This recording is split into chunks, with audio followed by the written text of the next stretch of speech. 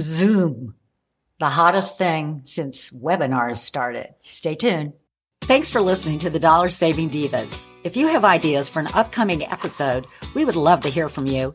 Just head to our Facebook page at facebook.com/dollarsavingdivas CBUS and share your comments. Okay. Will you Zoom me? I'll Zoom you, but I have to make sure I have makeup on, my hair is done, and I look good from the waist up.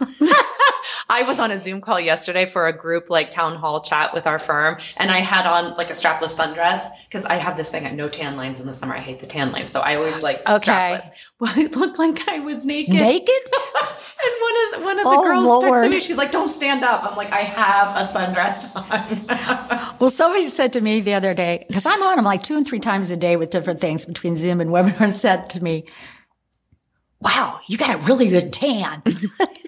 And I go, "Yeah, but I don't take my Zoom calls at the pool." And then they'll look behind me and they were going, "Oh, a Buckeye fan." And I'm like, how are they telling Buckeye fans? Well, I forgot that we have a big, Gil has a big pillow, a huge pillow that sits right behind me and a Ohio State blanket and stuff. And I turn the camera the other way and I go, if you notice the wall, there are several degrees up there, but only 2 of them are from the Ohio State University. The other ones are from Miami University, our alma mater. So I have lots of pictures and stuff. So I'm just like, I guess I better get a Miami blanket or something. You must. I'm actually going to order a Miami face mask.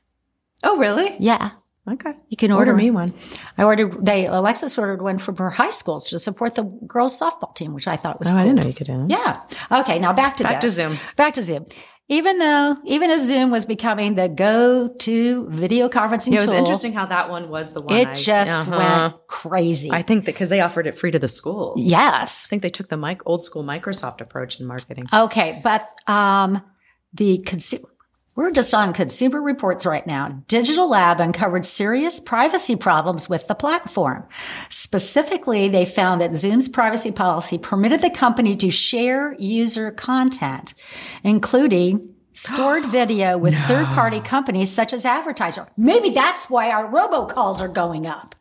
What do you think? Ooh, Could be. Yeah. Because if we're on that many Zoom calls, why is that even allowed? I think we should just put our foot down. But the fact we have to take the effort to put our foot down, why is that just not a moral issue to begin with? Anyway, Consumer Reports finding prompted a quick response from Zoom, which updated its policy to explicitly forbid using customer content for advertising purposes. Yay! No kidding. And I wanted to use another word. Yeah. Something Sherlock? No blank Sherlock. Oh my gosh. You know that show Schitt's Creek? Well, you just said it anyway. Well, no, it's SCHITTS. Like there's a big difference. My 8-year-old will go, "Mom, you want to watch that show Blank Creek?" Blank Creek. Creek. Oh my God. Okay. So I'm off topic here, but all right. To remove the customer content for advertising purposes, to state that it retains user video only at customer request, and to ensure no unauthorized access such as recordings. But unfortunately, new privacy and security problems with the platform keep emerging. So how does Consumer Reports have your back? They have a digital lab will continue investigating the privacy and security concerns with Zoom and other video conferencing services while pushing policymakers to hold these companies accountable. So in late April, so it's the end of June now, but in late April, Consumer Reports sent letters to 3 other service providers, Cisco, Google, and Microsoft, urging them to adopt 10 recommendations for raising security, privacy, and transparency standards. Cool.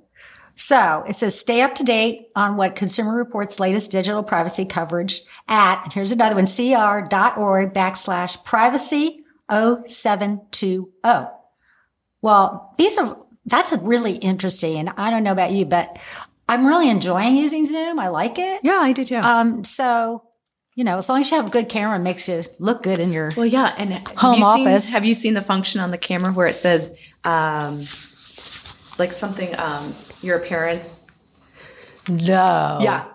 Oh, yeah. There's a little feature that you have to click where it's like spruce up your appearance. I can't think of the word that they're using. I'm having a brain fart on that one right now. I'm going to have to go home and see what I have. Improve appearance or something. And it just gives a slight no, I will tell you that. Yeah, we do have something like that because it lightens me and darkens me and does some like different lighting things. Gil figured that out. I want to click the one where it says Vogue cover. Vogue cover. You just make me look like I'm on the cover of Vogue. Okay. Well, so much for that. Now that we're going to look good on our Zoom calls and our webinars. Right. And our sundresses looking naked.